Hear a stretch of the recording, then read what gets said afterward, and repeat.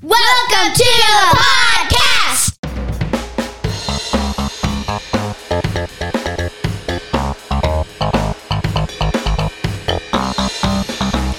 Come be part of the conversations that happen around my kitchen table. He's John Branyan, and he's been a stand-up comic for more than 30 years. She's Amanda McKinney, and she's been my daughter for her whole life. Our family believes laughter is a gift from God.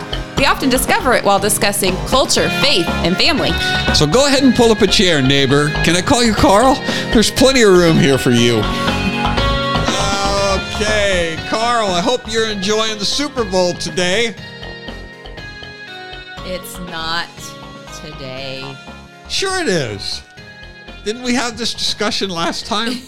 How we're just supposed to say whatever's going on. So Carl, I hope you're enjoying the Super Bowl today. Yeah, that's fair. Okay, we're recording this on those who laugh.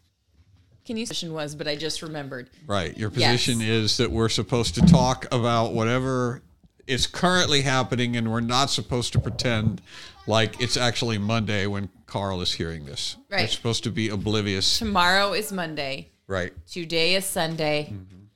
The Chiefs and the somebodies are going to play in a few hours. Right?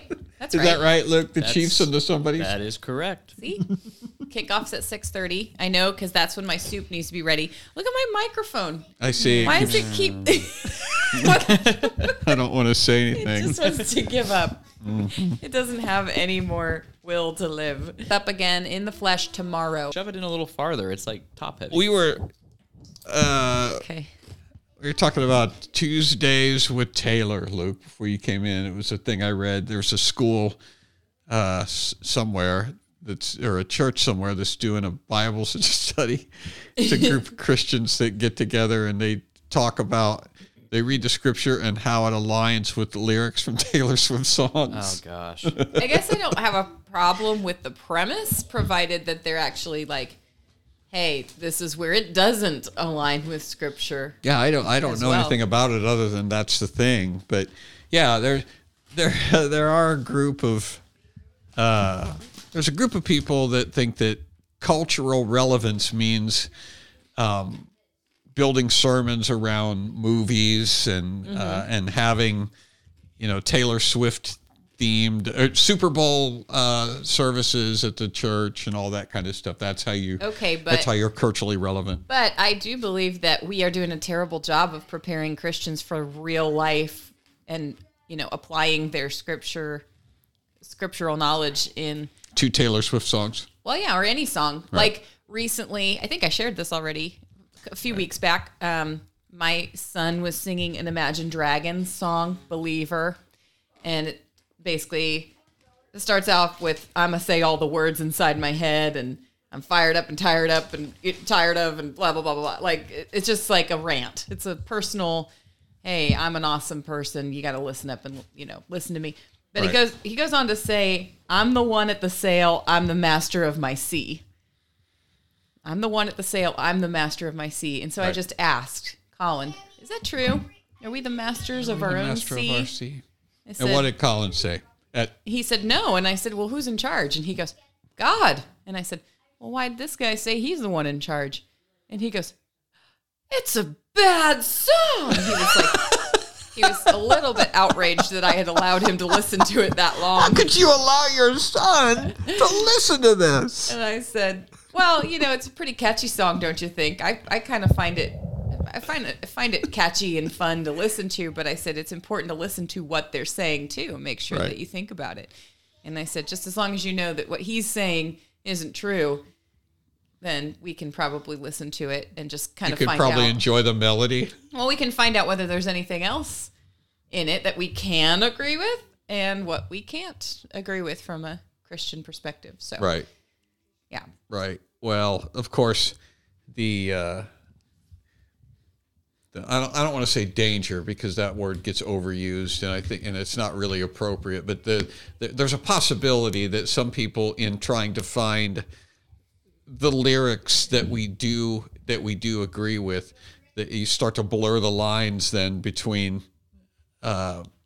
scripture and not scripture. See what I'm saying? Right. But you can get to, well, Taylor Swift says this in her song, and here's the thing in the Bible. So Taylor Swift and and it's like, yeah. She's a Christian. Right, right. So it's, and I'm not saying that would automatically happen, but you start, there's a possibility of going that direction where you start to justify everything that's in culture because you can find some way to connect it to the scripture. And therefore, see, it's not bad. It's not bad to be the master of your own sea because, well, that was not a good example. But Go ahead, unpack that. That's a what bit. you get for freewheeling. Well, we've already been talking this week about how we've been talking for several weeks about how Christians often like to identify themselves as sinners, but also conversely, this week we were reminded that a lot of times Christians like to give the benefit of the doubt to non-believers and just assign them Christian fruit that they don't actually possess. So we're simultaneously downplaying our role as redeemed, downplaying our title or our status as children of God because that sounds arrogant if we think too highly of ourselves. Self-righteous. But then also at the same time we're like raising the status. We're elevating the septic swill of atheism and godlessness. Who don't belong to God, we are now trying to go out of our way to like assign them these characteristics like kindness or courage. Well, or, that it goes back to the finding common ground thing. Let's try to find common ground with non-believers, and the Bible says there isn't any, but we know a little better. All people want kindness and want to extend kindness, and nobody wants to be known as a bad guy. Let's start there. So, Let's not start with the status of sinner like the Bible does. Let's just start with what can we compliment these people for? Start there. Why not? Where's the common what ground? What could go wrong? For sinners. Everybody wants to love and be loved. Well, okay, let's talk about that. What about conversation? What about respectful conversation? Isn't that common ground? Don't we want to have respectful and civil conversations? Well, apparently that's the common ground that people want to start with. And I say, okay, but you're going to end up becoming more and more like the sinner that you're determined to find common ground with. So anyway, what have you been busy doing today, Luke? He's been working on my car, haven't you? I've been diagnosing. Mm-hmm. And the consensus is that my transmission is in trouble. Something with the transmission. It's a Prius, so the transmission is not from Earth. It's out of this world. Joe says in his research that it's a computer issue and there is a reprogram process. That we can do like here, or do we have to take it somewhere? No, it sounds like an on again, off again, like flip the switch, reboot. Oh, the process is just push a button? Did he tell you how to do it, or is he keeping that for himself? No, earlier he mentioned about unplugging the battery. I was like, well, the battery was just dead, so that's pretty much the same thing. That's true. So I don't know. Well, yeah, that doesn't bode well. He's also like a computer guy, and when you're a computer guy, everything looks like a computer. So. When you're a hammer, everything's a nail. When you're a computer guy, When you're a computer guy, everything is programming. Usually your solution is not unplug it and plug it back in. Actually, that is the solution. That's a non-computer guy. That is the solution a lot of times. That you just turn it off and turn it back on again, and it works. Maybe I'm a computer guy. You could be. I always thought that was the only thing that I was good for. Plug it in, unplug it again. Well, it is unbelievable how many times someone will ask, well, did you turn it off and turn it back on again? No, we'll try that. Oh, it worked. I thought so. I think I might have upset Luke this morning with remember when I asked if you wanted to have your blood pressure raised by my post, because he's not just a car person. He is also a hospital guy. Took me a minute to remember.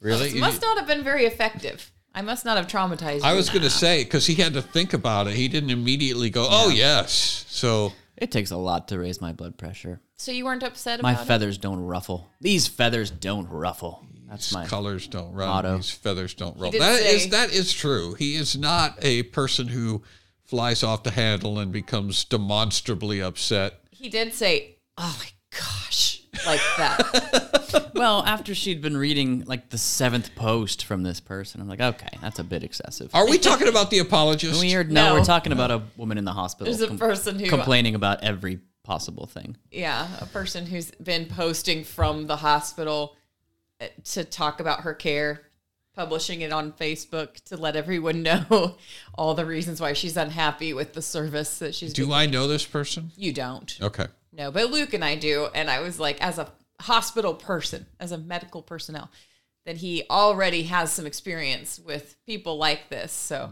I thought I could get him. I thought I could You irritate thought you him. could stir him up. You thought you could ruffle his feathers. But no, those feathers don't ruffle. Try again. But my favorite was this morning's post. The reason I shared with him was because this morning, after days of updates, like multiple times a day, for 2 weeks or more, it's been, well, here's what went wrong, and here's what they did wrong, and they shouldn't have done this, and they should have done that. Well, this morning she says, well, the IV finally got inserted properly, and now they're going to start my medication again, but they don't even know which medication to start because they can't talk to the doctor. And the nurse called the doctor with the walkie-talkie so she could hear the conversation. The patient could hear the conversation. And she says, the nurse asked the doctor, and he said, oh, that patient fired me, so you'll have to ask the other one. She's like, I did not fire that doctor, but that is the reason I got discharged wrongly a few days ago. And I said to Luke, yeah, she didn't fire him. She should have, but she didn't. Just complained about him publicly. Yikes. So anyways, yeah. Yeah, that patient fired me. Yeah, And so what was your comment? My comment to who? That was well, you said you made a post and you were trying to ruffle your loving husband's I didn't feathers. make a post. Oh. I just read that. I read the okay. updates to my husband who works in a hospital and was like, here, feel sorry for this person, don't No, you? we deal with that stuff. Like every day we have a huddle. Like we go over the patients and we'll like try to discharge them to a nursing home, and then it'll be like, oh, actually they're blacklisted from that nursing home. It's like, okay, well, Wait a minute, that's a thing? yeah, it's a thing. Yeah, you can overstay your welcome and At a nursing home? yeah, rehab facility. Yeah, if you are If you're that person. if you're belligerent or mean or Really? I thought a nursing home was a place where all belligerent people No. went to die. I I think- thought they had to take you. I thought the it only was place by law I think that must see you is the ER. ER, but But not once inpatient. once you're Yeah. stable, like we can kick you out. they can kick you out. Yeah. Yep. But we have to see you and we have to analyze your complaint and make sure you're safe. But Well, my commentary to Luke, I didn't make a post, but my That commentary actually kind of is was, reassuring to me that there's a there's a limit. that there's limits. Yeah, that Well, but there's not a there's- place on earth where you can go and just be insufferable But they still without have their limit. phones. And so these women, because it's almost always a Karen, these women are on their phones. And what they get then from their friends and their acquaintances on social media is what I was commenting to Luke about. I said, what you need to know is that these women, and a lot of the friends who are supporting them or apologizing to them for the terrible suffering they're going through, they think they're Christians. They think they're offering compassion and understanding. And I said to Luke this morning, it's just like the patients who are belligerent or who are opinionated and who are sick and who are not okay. All of that is, yeah, you deal with that. You have to deal with it. But what's making it worse is all the enabling people in the comments who are like pitying her. It's like, oh, well, she's been through a lot. She's sick. She's suffering. She's got, high blood pressure and her sugar's all over the place and that's bad. And it's like, I get that. But you guys aren't helping her blood sugar.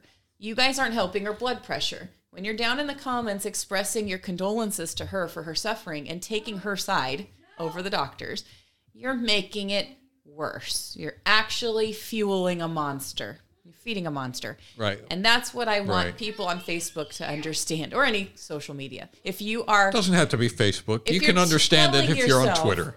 You're telling yourself, oh, I have helped this woman today by going and offering her my support or my encouragement or my condolences. You have not. You have made it worse with your comments because this person's what she needs is, yes, a doctor who is able to find her veins. That's one thing. She also needs a psychiatrist who can help her deal with her emotional issues. Like, she's got some serious, she's not a people person. She's not able to have healthy relationships. And that's going to cause her more suffering in the long run than you will ever alleviate by lying to her about how sorry we all feel for her.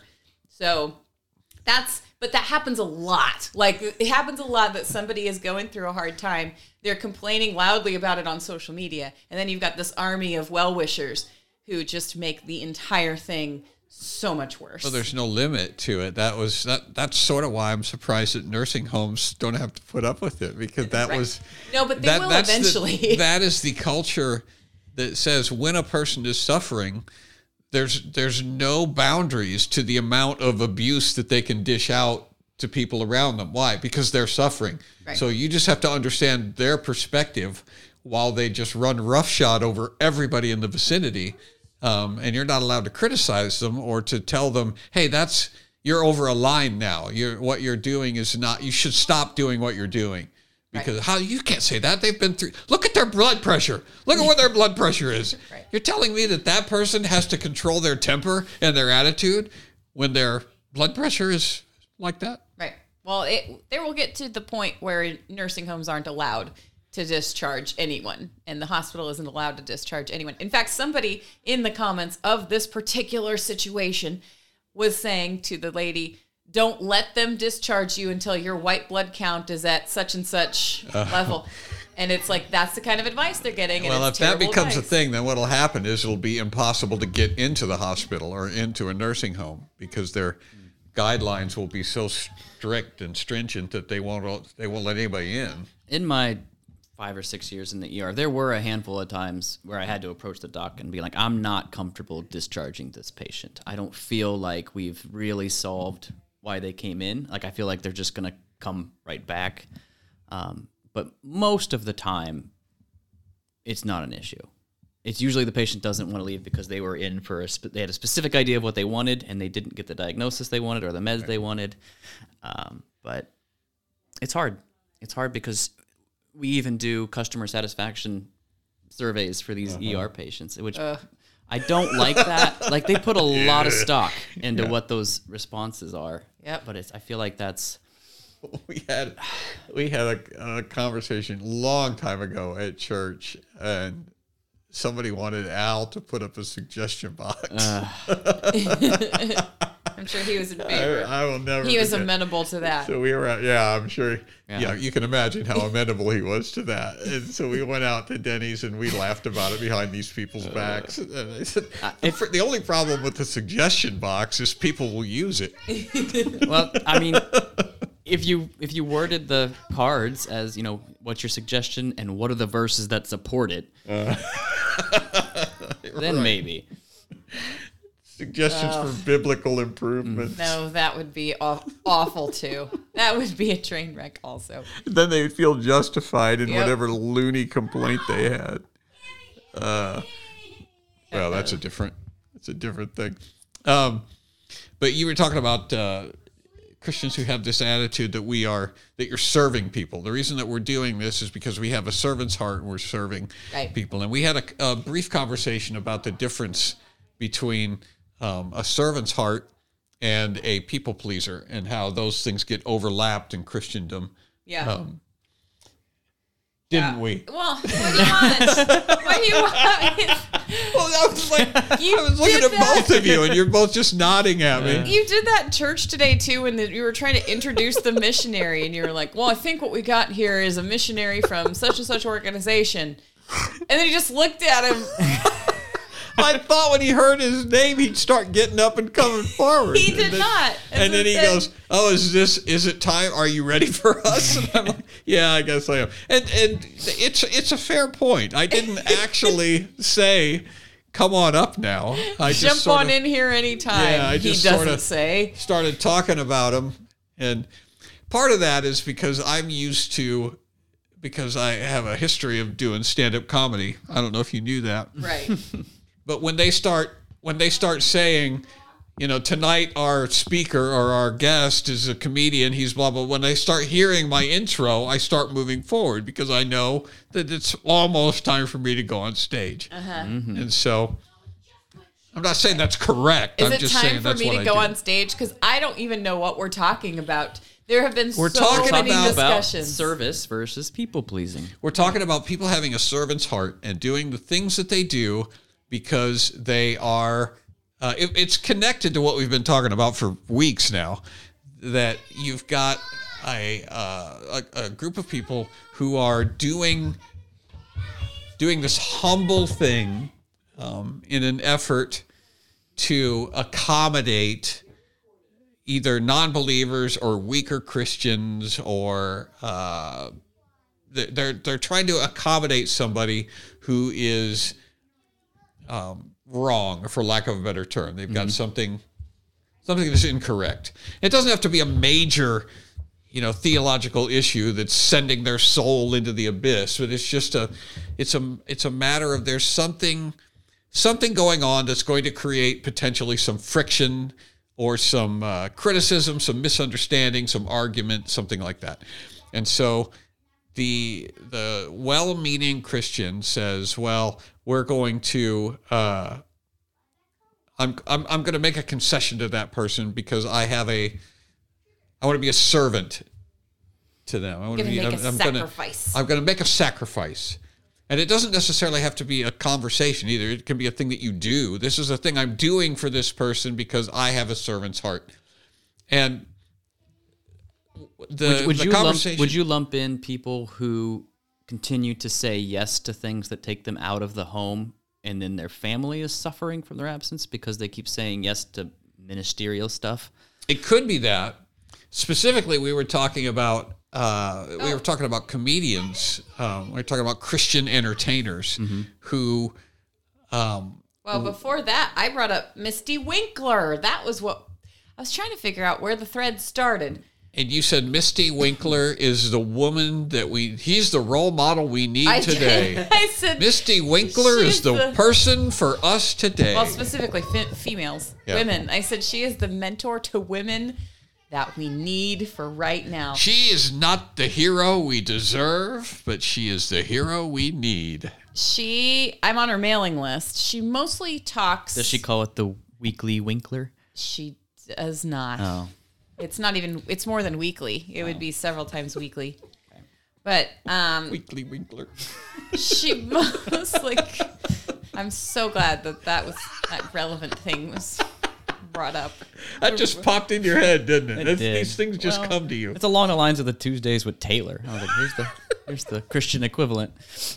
Wednesdays, Winkler. I don't know. Well, she mostly, she's a dedicated Christian and everything comes back to Christ. But like practically, she gives more hands-on, like real world advice than I've heard from probably anyone else for a long, long time. She mostly talks about planning and how to get your home organized, how to be the CEO at home. What you like about her, what you said to us, is that she takes personal responsibility for stuff. It's never, here's what's going on, here's what society is doing, here's what the church is doing, here's what my husband is doing. It's always, this is what I am doing or what I need to do. That's unusual when it comes to women's ministries. Right. But like when she is going to offer criticism, when she is going to say, here's a thing where we may be weak, where some of us may be struggling, and where probably all of us have struggled at different times, she doesn't soften that by saying, and it's because we're the victims of this circumstance or that circumstance. It's not because our husbands, it's not because of our churches, it's not because of society.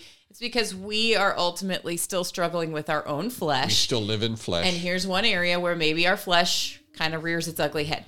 Right. So, but it's mostly about house and home management. It's about homeschooling, rearing children, cooking, cleaning, and getting all of that stuff done in a timely manner to the glory of God. So that's primarily what did she say? Well, what she said was, she was talking about, the Bible says that we're to have the mind of Christ, who came not to be served, but to serve. We are to imitate him and be servants, but sometimes we can get this twisted in our minds and in our applications.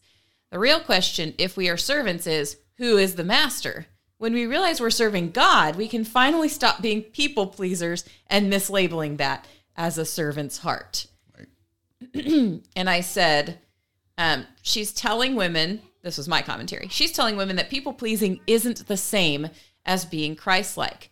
And this is timely. This is something that we don't hear very often, but that distinction is important. It's a bit nuanced. We don't hear it very often for that reason, because it takes some critical thought and some introspection and some honesty. Right. But I said, like one of the things that you said, Dad, was people don't want to have that conversation with women in a lot of cases because they're afraid of the fallout. Like they don't want to upset somebody. But what I said was, honestly, when it comes to hands-on practical application for how to be a servant without accidentally crossing into people pleasing, most women, I think, would be relieved by the message. Like that's been, I think, Misty's experience. It seems like her ministry is pretty well thriving right now. And I don't think she's a controversial figure. I don't think there's a lot of websites out there dedicated to why she's just this, I think she limits her speaking to believers. She's does. Not out there trying to. Yeah, I was just going to suggest that perhaps the reason that she's not getting a lot of controversy is because the progressive trolls haven't found her yet. Well, but there's still not a lot to complain about, because Are you kidding me? She would be categorized as a victim. She would be categorized as a victim of spiritual abuse, and she doesn't even know it. She's got a. Well, they could try, but again, her. Anytime you try to contain womanhood to the home, there's going to be outrage. Right, but the people who are doing it are the women themselves. There's no men involved in the convivial, in the writing of her book, in the convivial circle, which is her inner group of people who do workshops with her weekly and things like that. They come in as a community and they have message boards and they have, workshops and things that they go through together. Winkler workshops. Mm. And they are all women who are giving their testimony that, hey, Winkler women, this has helped me. Winkheads. They have to make it more interesting for themselves. They just can't hang on. When does a person cross over from serving God to being a people pleaser? And I know that we're not going to be able to nail it down to it's always this and never that. But the concept of being a people pleaser and identifying as someone who's serving God is, like you said, it's timely and it's important, and it is somewhat. I would say it's not obviously. I mean, it's not obvious. Every day, Mandy and I are serving God and serving our children in ways that they are not pleased by. Like, you know what I mean? It's when we are educating and enforcing rules and teaching them how to be self-sufficient and disciplined. Like it takes out of us. It's service, but it's also not pleasing anybody but God. It takes out of us when we're serving, which I think is what a lot of people think the mark of good service is if you're tired at the end of the day.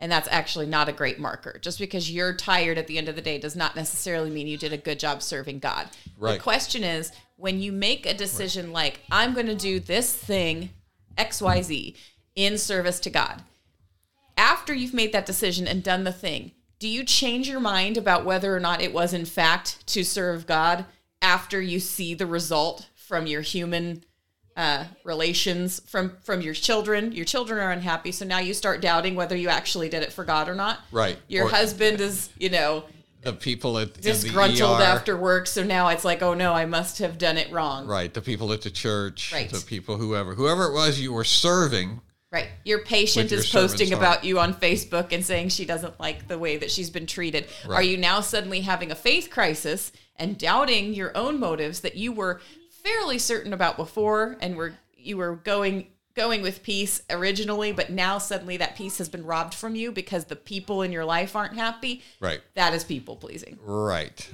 If you're actually doing it for God and you have a peace about that and you're certain about that, then it really doesn't matter what the people say around you. And kinda- if they're disappointed or critical, then it gives you pause. You're right. Then you weren't doing it for the person. But the converse is also true.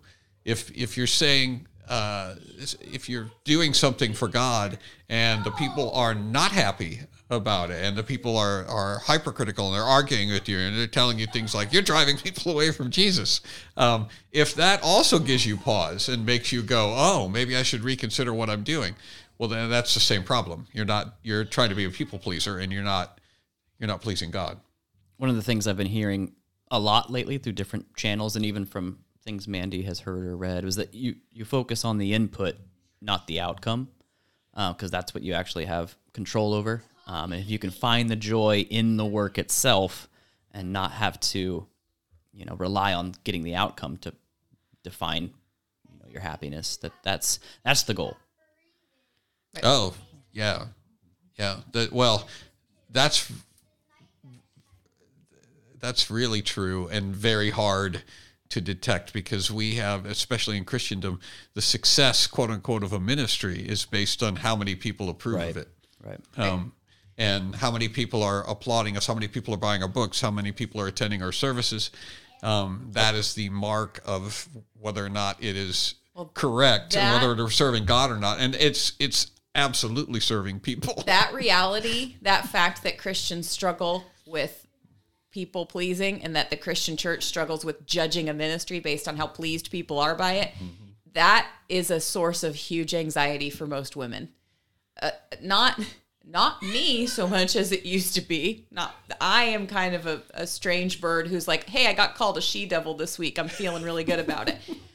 Because I practiced. We're not talking about being called a she-devil just once. It was and repeated accusations. A witch and a few other things. But it took practice for me to go, wait a minute, what's true here? Who's saying it? What does God say? Like all of that. And I've trained myself to not fall apart just because somebody's unhappy. But there are a lot of women who have grown up in church. They've grown up in church. And so they already just kind of know from instinct, if I upset this person here, I will not have the support of my brothers and sisters in Christ. If I upset that person, I'm going to be blamed for not being Christ-like. And I'm going to be encouraged to repent. Purely not because the person actually was sinned against by me, not because the person has a right to be upset with me, but because that person just simply is unhappy. Mm-hmm. And I was the person that they are pointing to as the cause of that unhappiness. So, right. And I know that I cannot trust my brothers and sisters to judge this situation righteously. So I need to keep this person happy. It's like when parents go out in public and they've got a kid screaming and they're super self-conscious about it. I am never self-conscious if my kid is screaming in public because I know how to deal with it. It's like, it's not me, it's you. We need to have this sorted out. It is my responsibility to manage the temper fit, but I also don't care if somebody else is thinking to themselves, oh, there's a mother who doesn't know how to handle their kid. It's not true. But right. There are a lot of people who feel self-conscious out in public when their kid is misbehaving because they think it's automatically going to be reflecting badly. Reflect bad on them. That's people pleasing. Yes. That's being concerned with what other people think and whether or not they're happy with your performance. Yes. I remember one flight where we were the family with the crying baby for the entire flight, and I was pretty self-conscious about that one. We had it too with Andrew. I was never stressful. Like that situation, it was Colin. He had recently been weaned of nursing, so I didn't have that as an option. He didn't want the pacifier. He was really, really unhappy. But through that whole time, I didn't like the situation. It was actually miserable. We had been traveling all day. It was a very late flight. He was exhausted. He screamed the whole time. I was not thinking to myself, oh, I feel so sorry for these other people on the plane. Right. If I'm honest. You were not trying to please people. No, it wasn't. I wasn't concerned about what they thought of me. It's like I'm 100% sure I'm doing everything in my power to fix this situation, and I can't. So we're all in the same plane together. We had a guy stand up. Andrew it was a fairly long flight out to somewhere, Oklahoma maybe, and Andrew was just shrieking. He didn't shriek the whole time, but he had a couple of sessions where it was 10 minutes of just shrieking. And 10 minutes feels like an hour, on a plane.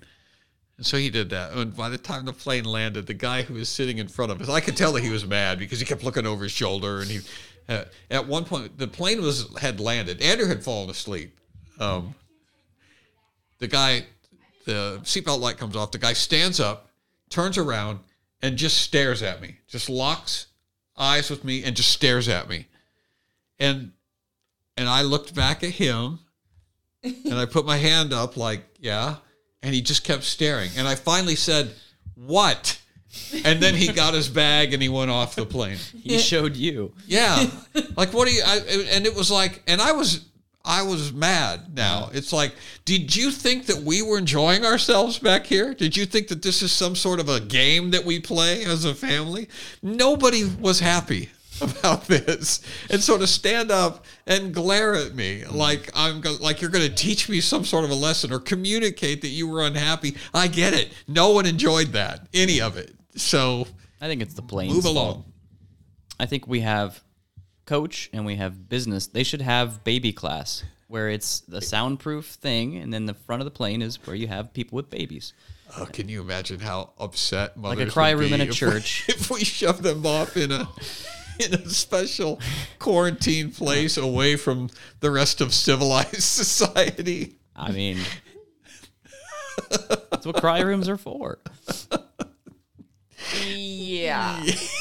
I don't necessarily think that I want to be in a room with a bunch of parents whose kids are screaming if mine are not. You put the parents Well, if and your the kid children does in that scream, room. you get escorted to baby class. It's That's what back happens. behind plastic, and then they slowly reduce the amount of oxygen in that area so that everybody goes to sleep. Well, I think that we are worried about how women might respond to this message unnecessarily. Because I think that if women are taught about people pleasing versus Christ serving, that it would actually be a relief and a burden relief to lifted. Well, I said I don't think it's just women that are affected by it. I think there's a lot of men. Well, that are, there's a difference though, because the men, if they start internalizing this idea of what servant leadership actually looks like, they are going to tick off some people. Because like Luke said, if men are involved, they're going to be accused of abuse. They're going to be accused of patriarchal, oppression. If they stand up and actually start serving people and not caring about the screams and cries are going to get louder and louder. Serving people or serving God? If they care about both, like if you're serving God and you're serving people, you're going to be doing things that, like Luke said, are still upsetting or not pleasing their flesh, but you are serving them. Right. Well, you serve God by serving people. That was the thing that. Correct. But that's what we're talking about. There's a line between serving God and then being a people pleaser. Right. So, but serving and pleasing people are two different things. Right. Exactly. So if you're going to serve people, and I mean actually serve them, and stop pleasing them, well, those unpleased people are going to make a bunch of noise. Right. So the men who are going to internalize this message are in for some unpleasantness, especially if they're... Buckle up, gentlemen! But if you're giving the message to the women the way that Misty Winkler is, I generally and genuinely think that it's going to be pretty well received at first, because there's a lot of people who it's not mutually exclusive things. Like, you can serve people and they're pleased by it. It's not... You can. Yeah. You can, but I'm thinking of Tabby. I'm thinking of my sister when she was in college and didn't know how to tell certain people who were getting too close, hey, back off a little bit. I don't really want to have a relationship with you. And that person was like, why do you got to be so mean? I just want to be a friend, And it's like, for a person who's not very clear on the difference between serving God and pleasing people, right. That's a real conflict. Right. It's a real problem. If you don't stop and think about it for a second and go, hey, wait a minute, God would not be a creeper. God would not force a particular thing upon me. Right. God does not require me to spend time drinking coffee and talking to this individual. Right. I am not required by God's law to be a friend the way that this guy is. And he would text her or call her and be like, we haven't seen each other in a while. What gives? And it's she's like, well, we're not in a relationship. right. I have a boyfriend and it's not you. I have a fiance. But she didn't know that it was okay for a Christian to say that, because he was saying things like, I thought that Jesus was a servant. I thought that Jesus, Oh, it's so manipulative. Yeah, I thought that Jesus wanted you to be friends. Bad. What have I done? I haven't slapped you. I haven't spit on you. Yeah. All I've done is just ask for a little coffee. Is a coffee a sin? Yeah, is it so wrong? Is it so much to ask to just have a little conversation and coffee with a So there are friend? women who are being taken advantage of, and men too, which was to your point. They're being taken advantage of. But, when you learn to stop pleasing them, they're not going to get easier to deal with necessarily. They will potentially get loud. And then what really And they will call you a she-devil. Yes. Or a he-devil if you're a man. If you're Luke. I don't feel like pronouns are necessary though. I don't either. I was musing about what the difference would that be a devil with a purse? Is that a she-devil? But a devil. Anyway. Why isn't it a deviless? Or devilish. yeah, deviless. Devilish. I don't know. But that is what most women and people who are people pleasers are the most afraid of. They're afraid not because They're afraid of being told that they're not serving God. Yes, but more than that, they're afraid that when they get told that by their stalker, that the other people in the church will agree. And that's a valid concern. I mean, there really are. They will. There's a bunch yeah. of people in the church who would side with the stalker. Yeah.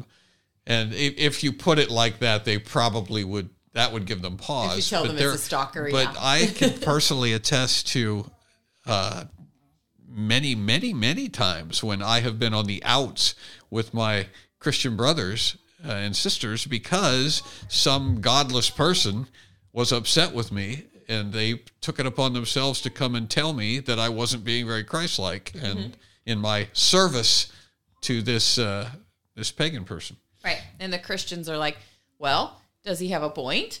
Were you being Christ-like? Right. And it's very rare for somebody to have the confidence to say, yes, I was. When I said to this guy, hey, I don't want to get coffee today. I don't really want to get coffee with you ever. I was being Christ-like. And people are like, how could that possibly be Christ-like? Well, I was telling the truth. Well, I told him, he asked. I thought that when a person asked a question, I was allowed to say no to that question. Is that not the case? Does Jesus not allow me to say no to what was phrased as an actual question? Because it seems like there's some shady stuff going on here. But yeah, she didn't want to label him a stalker because she had never actually said, please don't contact me again, ever, because she didn't know she was allowed to. Right. And so therefore, it was this big crazy web that he was aware of. And many of the non-Christians are aware of this conundrum. It's like, I'm going to yank you around by your Bible. I'm going to yank you around and force you to behave in a way that I can convince you is somehow scriptural. Well, right. I'm going to yank you around by what you think is the Bible. Right. And so if we can get people to figure out this distinction, if we can help them recognize that their job is to serve God, their job is to be right with God, then it becomes a little bit easier to make those decisions on the fly. Because I couldn't possibly give you every single example of a person who might get upset or what to do in every situation. But I can give you a principle, and the principle is serve God, not people. And if you were serving God happily, peacefully on your way, and the only reason that you're doubting your own motives now is because a person, a human being, has put a bug in your ear that you're doing something wrong, well, that's a good indication you're people pleasing. And the bug they put in their ear a lot of times is, well, aren't you supposed to be examining your heart? Aren't you supposed to be questioning your own motives sometimes? What's wrong with me asking a question? Didn't Jesus wash people's feet? Aren't you Christ-like? Yep. Well, so you can't take any criticism, huh? I guess you're not somebody who ever repents, huh? And it's like, excuse me, are you Jesus? That's all you have to do. You just ask that person, are you Jesus? The question that you've asked multiple times is that coming from the Holy Spirit? Is the Holy Spirit telling you to do this? Is the Holy Spirit telling you to say that? Are you suggesting now that the person I should be listening to is you? Because I thought that we agreed I was supposed to be listening to God. God, is that you? You look like a guy in my college. Well, and doesn't servant doesn't servanthood also apply to you? Right. I mean, aren't you obligated to serve me in some manner, or is this just a one-way street? Seriously, I already know, because I have had so many conversations with Tabby, my sister. I already know what her response is to that. As soon as you phrase it that way, she's like, "See, what makes me any different from him? I'm a stalker too. If I start thinking like that, if I start saying that to people, I'm just like him. So if he's sinful, I'm sinful. So he was right all along, and I need to repent, and I'm doing a horrible job." Well, she's come a long way since then. I think she would know. She still has those thoughts. She still has those feelings. But it's absolutely true. My gosh, if a person comes at me and it's like, you have to be Christ-like, John, then the response would be, well, yeah, well, so do you. And are you being Christ-like in your assertion that I am a... Well, they didn't call me a she-devil. Requiring me to get coffee with you? Yeah, in demanding that I go and spend time talking to... in my case, specifically, it's the atheist. It's the non-believer who is holding people over the barrel, holding Christians over a barrel. It's like, you must, according to Jesus, you must have pizza with me. You must engage in conversation. You must address my issues and my doubts and my questions. It is required of you, and it's not. It's not required of me. But when I do it, when I allow them to demand that I go and have coffee with them, and I bring them on my podcast and I hand them a microphone so that they can tell me how I'm not serving them properly and what I need to do to reach them for Jesus. All of that, if I'm doing it so that my brothers and sisters will look at me and go, look how he's reaching out to that atheist. Look how open and kind he is to that person who's not a believer. Well, then I'm people-pleasing. Yeah. Right. I'm not doing it because God wants me to do it. I'm doing it to impress those other church people. You have full permission to apologize for the church. Right. But, yeah, to defend it or... Well, and I think to your is point, not okay. I think your point was, if we're going to allow the atheist or the unbeliever to say things like Jesus would do this, that, or the other thing, the correct response is, well, since you brought up Jesus, let's talk about your obligation to him, and continuing to rebel against him is not going to fly. Right. If we're going to talk about Scripture. Right. We're going to talk about the fact that you aren't using it as your own authority. You just want to use it as mine. And so that's not going to happen. That's where I automatically go when I know a person is identifying as an atheist. It's like, you're going to tell me what I need to do because of Jesus? It's like, move along. If you're not a follower of Jesus, you don't get to hit me over the head with Jesus. And there we have it. 47 minutes in, we just got to what I thought we were going to be talking about today. So tune in next time, Carl. Also, Carl, you know what the secret is to the solution to male loneliness? Oh, yeah.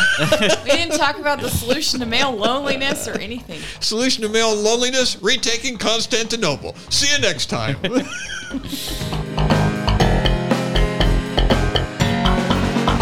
Thanks for visiting the Comedian's House. If you want to spend more time with our family, you can follow John Branyan on YouTube and Facebook. Also email nextdoor@johnbranyan.com with your comments and questions. We'll see you next time.